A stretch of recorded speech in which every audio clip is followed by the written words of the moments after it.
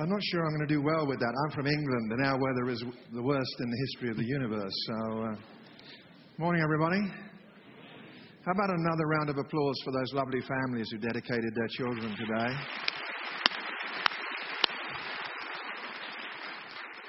So glad that Pastor Donnie is part of our team, although he does give me a problem. I just got to confess it, because I covet his hair. That dude's got hair, isn't he? So, great. It's been a bit of a pretty big week for me, in that I just had a new book released this week in the US. It's being released in a couple of weeks in Europe. It's called Faith in the Fog. And just wanted to mention this to you. What happens when the fog comes down in your life and you're believing in what you can't see or touch? How do you keep going? What happens when depression lands in your life, or you are overwhelmed with some shame? Now, I've waited 24 years to write this book, and it's so radically honest, I'm scared. And so if you think I'm weird from what you know of me up here, it gets worse, baby, let me tell you. And so we bought a number of those books in this weekend. And why am I mentioning this? Because they're all gone. They've all been sold. But we're going to try and get some more in next weekend. And it's also available on Amazon, in Kindle, and all that good stuff. So those are available. And I would really ask that you just pray that this book will be helpful as it's gradually released. I think it goes to Australia and New Zealand shortly as well. So just pray that people will be encouraged and helped by that. Well, we're continuing this Others series, and this weekend we're thinking about living purposefully. Living purposefully. If you're a guest with us this weekend, we are looking at the character of Barnabas, specifically how his life contributed to the life of the early church. And Living Purposefully is our title. Acts 13 and verses 1 through 3. Now in the church at Antioch there were prophets and teachers: Barnabas, Simeon called Niger, Lucius of Cyrene, Manaen, who'd been brought up with Herod the Tetrarch, and Saul. While they were worshipping the Lord and fasting, the Holy Spirit said, "Set apart for me Barnabas and Saul for the work to which I have called them." So after they'd fasted and prayed, they placed their hands on them and sent them off. We mentioned the weather earlier. How many of you would say, you know what, we like snow, but enough already? You like that? I certainly am. A couple of months ago, I bought a snowblower. And I have to confess that a romantic relationship with my snowblower. I love my snowblower. It's a beautiful thing. I've used it 8 to 10 times, and I thought I was done for the year. And yesterday, I had to get it out again. And I discovered just yesterday the height adjustment lever. This means that I love my snowblower more now because it now blows snow. 8 to 10 times I've been up there, and of course then Kay had to come out and clear with the shovel, you know. Not really, don't write in. But the reason that I had this little mechanical calamity is because I just didn't stop to read the instructions and follow the directions. I did not ask the how and the why of snow blowing. Wouldn't it be tragic if you got all the way through life never asking how, never really asking why? What's my purpose? Why am I breathing? Why am I here? What is the purpose of my life? Why? And there are some people, of course, who would say there is really no answer to that question. There are some who would say there is no why. We're just here. Jose Martinez, who drives a cab in New York City. This is his philosophy of life. Listen to this. He says, "We're here to die. Just live and die. I live driving a cab. I do some fishing, take my girl out, pay taxes, do a little reading, and then get ready to drop dead."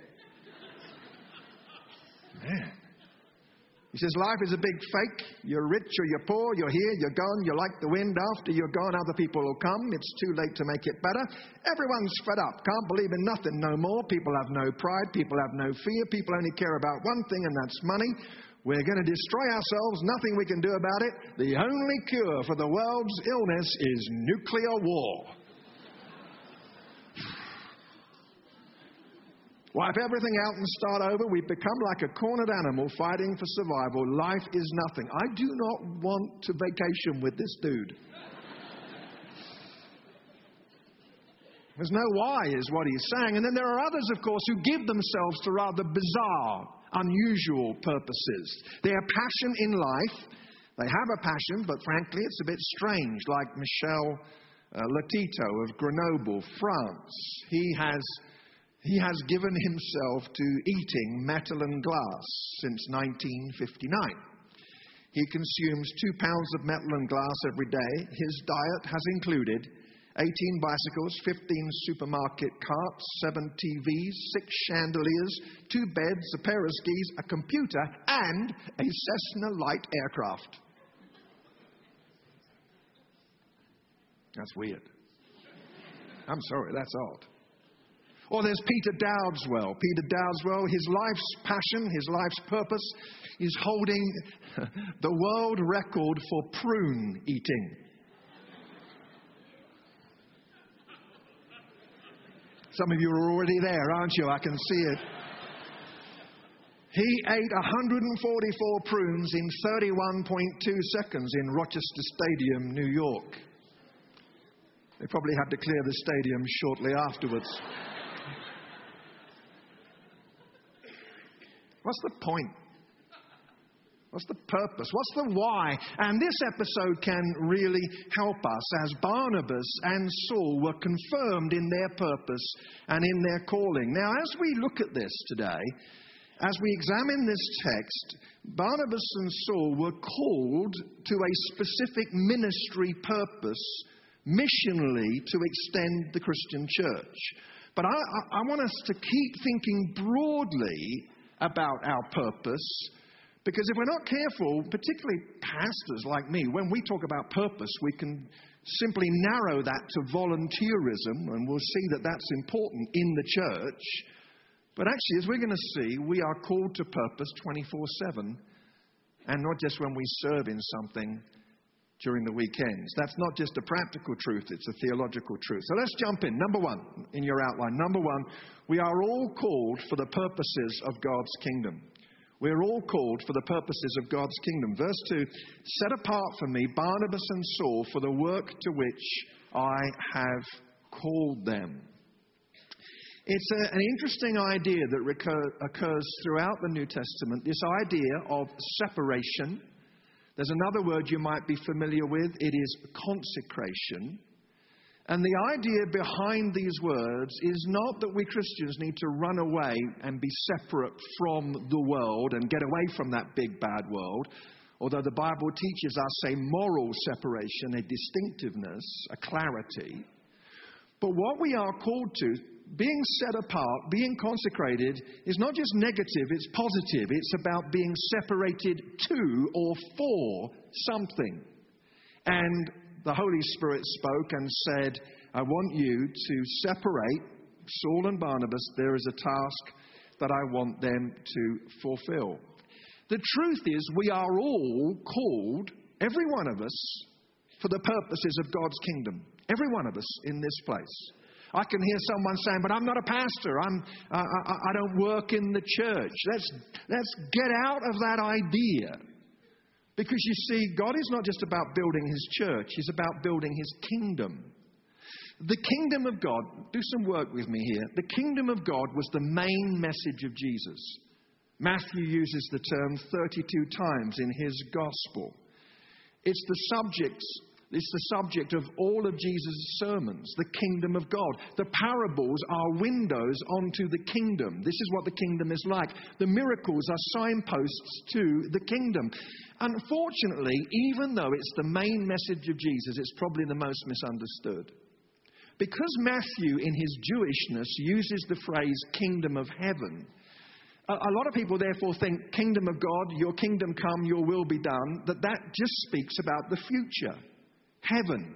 And it does speak about the future, but please let's know that Jesus came announcing the kingdom of God now being near, now being among the people. What is the kingdom? The kingdom is simply a metaphor for the reign and rule of God. Wherever things are done on earth God's way, the kingdom of God breaks out. It's the rule and reign of God. Now, ultimately, it will be all consummated fully in eternity. So we speak about the kingdom of God being now and not yet. It's not fully here yet, but every day you and I are called to be agents of that kingdom. That means that when I became a Christian 360 years ago and they told me that being a pastor or a missionary was the highest calling, they were wrong. Sir, if you're not called to be a pastor, for you being a pastor is not the highest calling. It's the wrong one.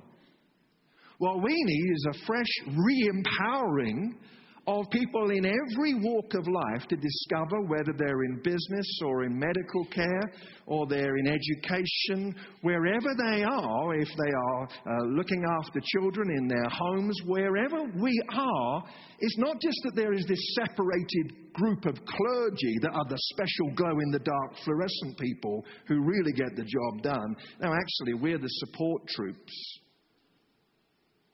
We're the backroom people to help empower everybody to be agents of the kingdom. And by the way, that doesn't mean that you're going to just do extraordinary things tomorrow. It doesn't mean that you're going to go into your office and raise the dead, although that would turn some heads.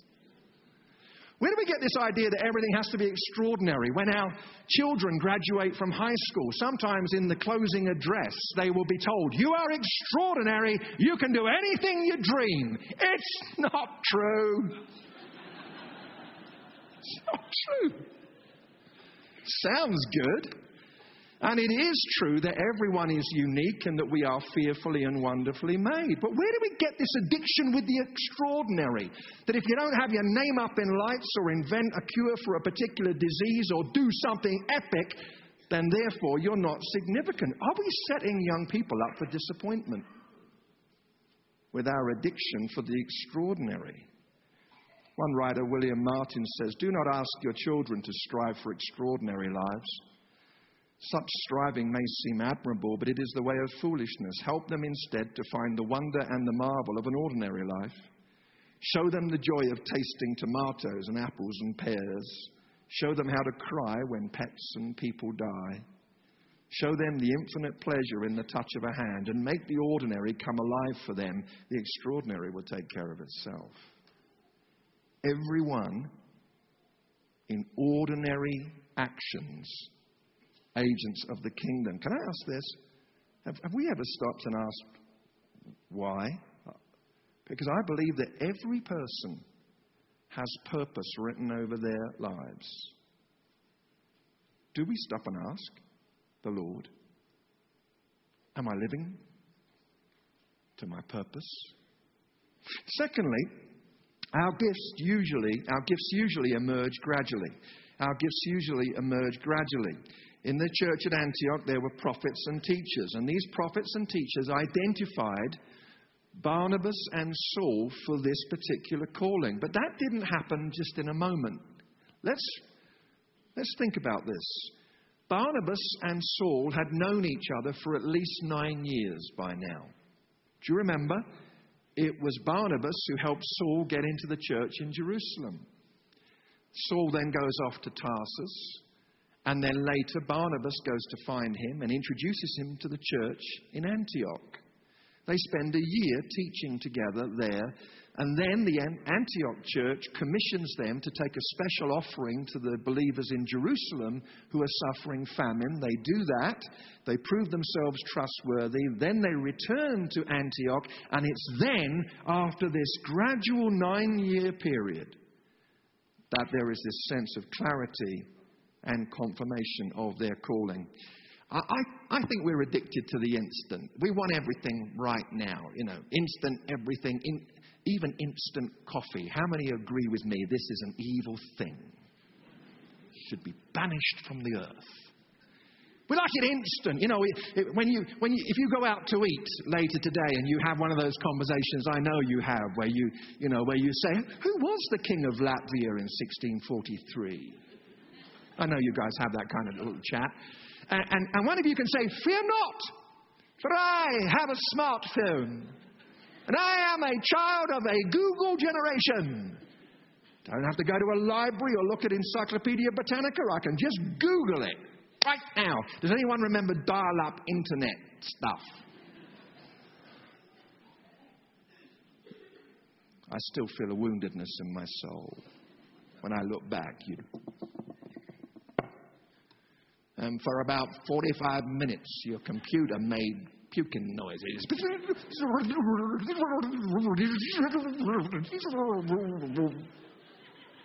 That was my internet dial-up impersonation.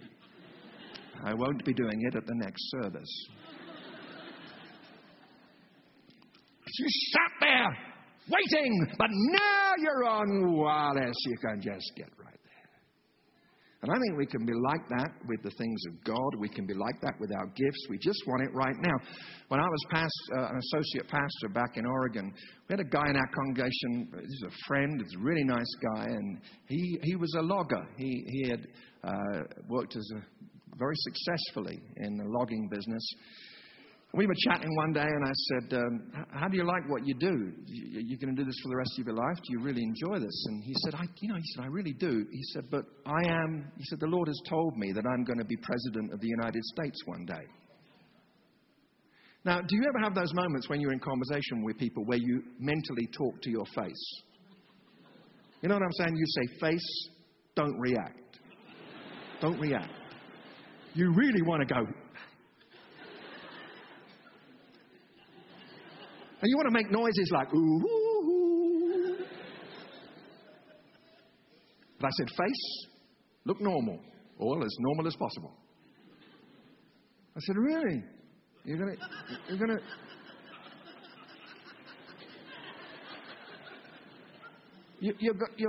to be president of the United States?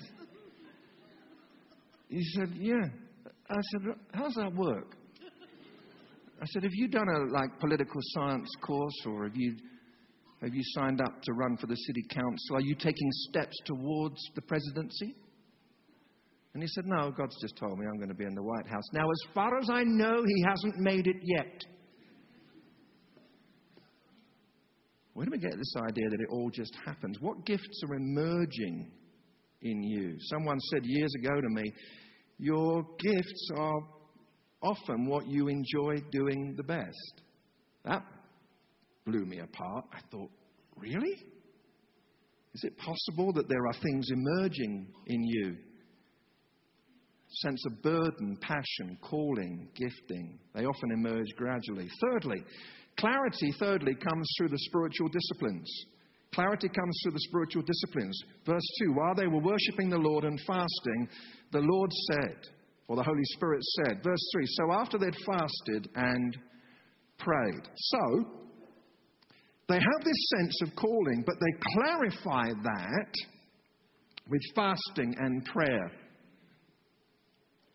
I'm wondering whether some of us struggle with spiritual disciplines because we kind of think to have a disciplined approach to our spirituality means that we got into some kind of legalism. Anyone here ever struggle with prayer? When you pray, you fall asleep, you drift, you get bored. Anyone ever do that? Raise your hand. Okay. A few of us do. Anyone here ever struggle with lying?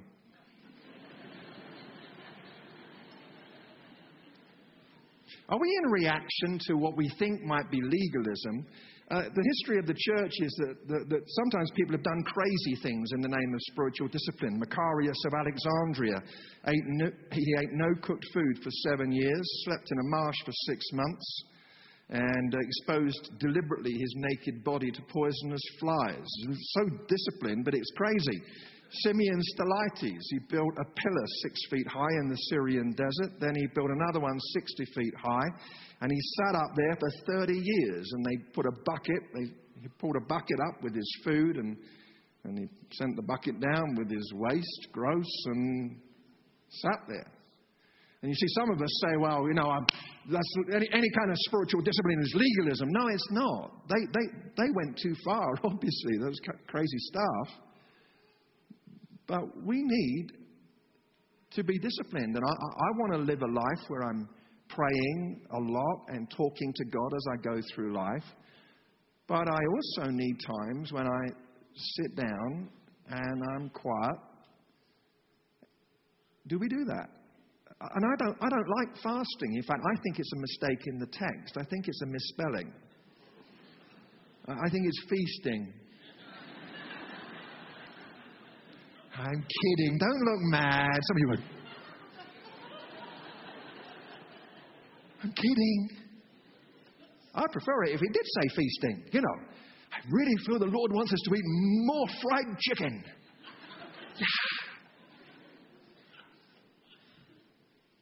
But fasting can be a part of this.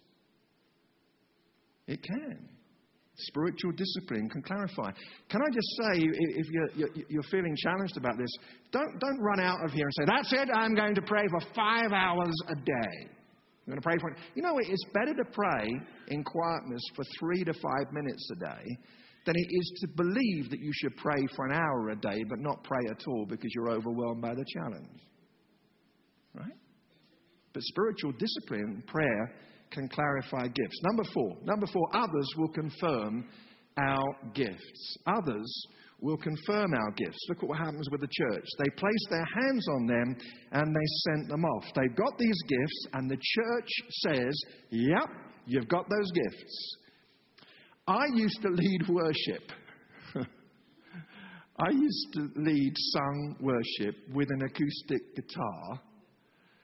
And I did it for a few years, and I thought it was okay.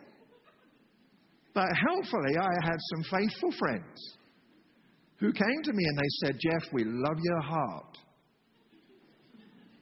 It's just your voice that drives us nuts. They said, when you sing, people cry out to God, and not for the right reasons. So I gave up worship leading because I realized that it was not really what I was called to. And I've been in situations where people think they've got gifts, but they haven't. I've talked about this before, but maybe you've been in church situations where someone has stood up and sung 73 verses of a song that they insist the Lord gave them last night.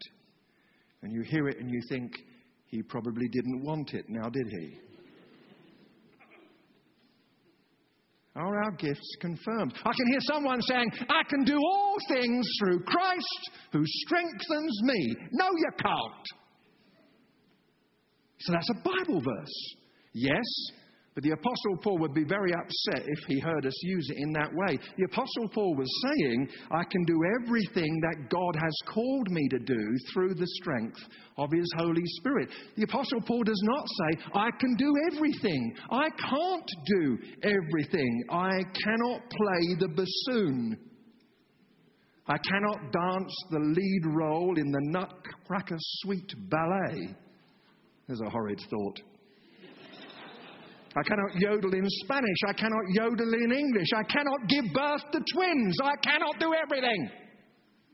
And often we use expansionist, visionary language in Christian circles. You can do this. Push through. Take a risk. Walk on water. When actually there are times when we need to say, I can't do that. That's not what my calling and my gifting is. And others can help confirm those gifts if we will let them. Number 5. Maintain a servant attitude. Maintain a servant attitude. Look at chapter 13. This is a loaded verse. As Paul and Barnabas were leaving the synagogue, the people invited them to speak further about these things on the next Sabbath. Did you spot it? Did you see it? 2 things have happened. Number 1, Saul has had a name change. He's become Paul now. He's never called Saul again. Secondly, the order has been reversed. It was Barnabas and Saul.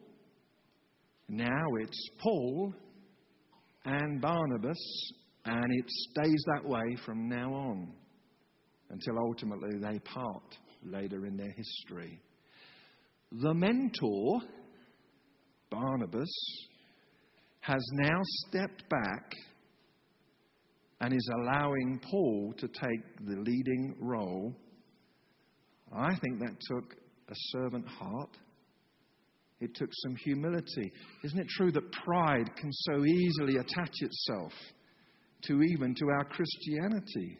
And none of us are above that. Winston Churchill famously said, "We are all worms, but I do believe that I am a glowworm." You know, this is so important. That not only do we identify gifts, but that we express those gifts with servant hearts. Do you know one way to find out whether you've got a servant heart with your gift? See how you act when you're not needed. We have a great worship team here. You'll see a diversity of different people on the platform. I've been to churches where if you say to the keyboard player, "You know what, we really appreciate you, but for the next month we don't need you. Well, we want you again back in April. Would you just step aside and make room for other members?" That's when the explosion comes. That's when their gifts have become their territory. How dare you? This is my gift from God. No, your gift from God is to serve the big picture, not just to display your gift. And one great test of who's owning that gift is how we act when we have to stand in the sidelines. A servant attitude. It's a beautiful thing. Paul and Barnabas, it is now. Well, number 6, and finally, number 6, living purposefully involves sacrifice. Living purposefully involves sacrifice. Look at chapter 13 and verse 50. Remember, Paul and Barnabas are now really fully functioning in their calling. The church has released them to that. And look at what happens. But the Jewish leaders incited the God-fearing women of high standing and the leading men of the city. They stirred up persecution against Paul and Barnabas and expelled them from their region. This is tough. This is hard work. But they just keep going. When you came in here today, did you know that you were greeted by some faithful servants? When you drove onto that parking lot, you met some people who steered you, and they were out there for quite a while today, and it's pretty cold out there. And by the way, it's not always an easy job out in that parking lot, because just because you've got a fish on the back of your car doesn't make you an angel when it comes to driving. Especially if you do not locate the parking space that the Lord Jesus gave you.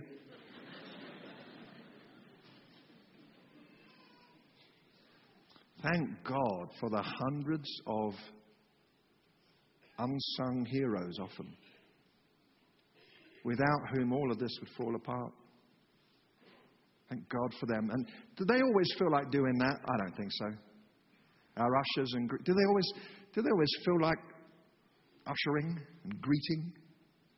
Do they ever wake up in the morning and think, "It's Timberline today, I've got to go and shake some people's hands and be nice to them"? But they do it. And I think at the end of all things, they're going to be the ones that are celebrated. I've got this theory that when we all get to meet Jesus, something like this might happen to me, because I'm one of the people who has the privilege of standing up here, and it's a tremendous privilege.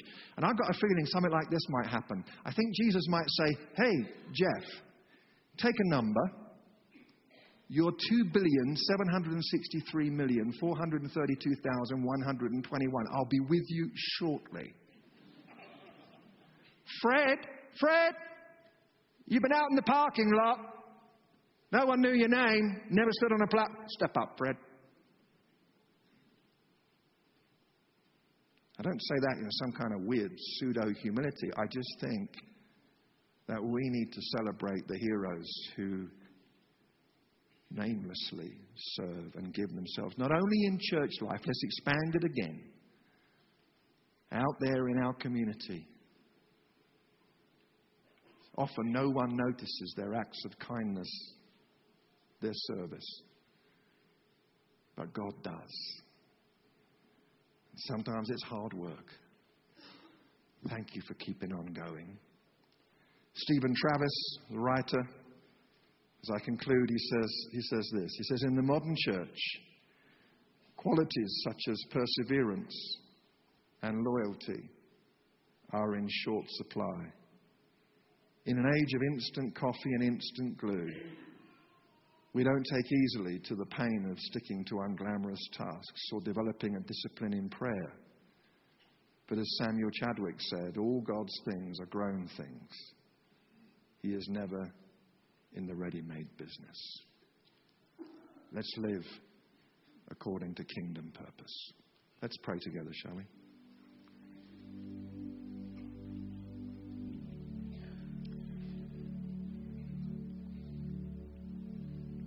We thank you, Lord, for this episode in the life of Barnabas where clarity came about his calling together with Paul. And we very simply pause in our busy Googling lives of hyperspeed and instant. And we want to ask you, Lord, that we might discover our specific contributions that we can make for the kingdom of God. We'd like to ask you, Lord, what is our purpose? We'd like you to ask you to fill in the blanks as the gifts that we have emerge gradually as we seek you in prayer, in some cases with fasting, as we listen to others around us. And then as we discover purpose and gifts, as we live as servants, and as we press through those times when we just don't want to do it anymore, we give you thanks today for the army of people, not only in this church and in other churches around this city, but in the city itself. The army of your people who are quietly every day doing ordinary things beautifully for your glory. Give us a sense of purpose and destiny that spills way out of Sunday morning into Monday morning and beyond. We give you thanks in Jesus' name. And everyone said,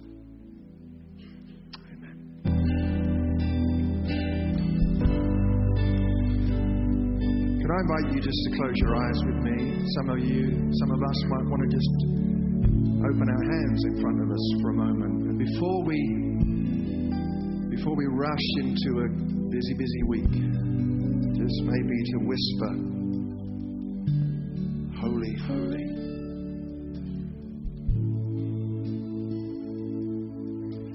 Lord God Almighty,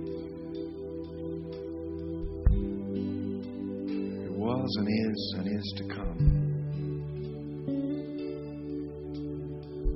And it's for that kingdom that we're living, Lord. So empower us by your Holy Spirit. In Jesus' name we pray. Everyone said amen. You know, we often say the service starts now.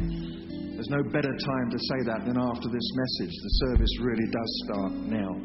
So turn around to a couple of people before you head out into the snowy weather and just say, go with grace. God bless you. The service starts now. Or just, goodbye. I like you. Whatever you like, just greet each other. God bless you. Prayer team are here. We can pray with you. We'd love to.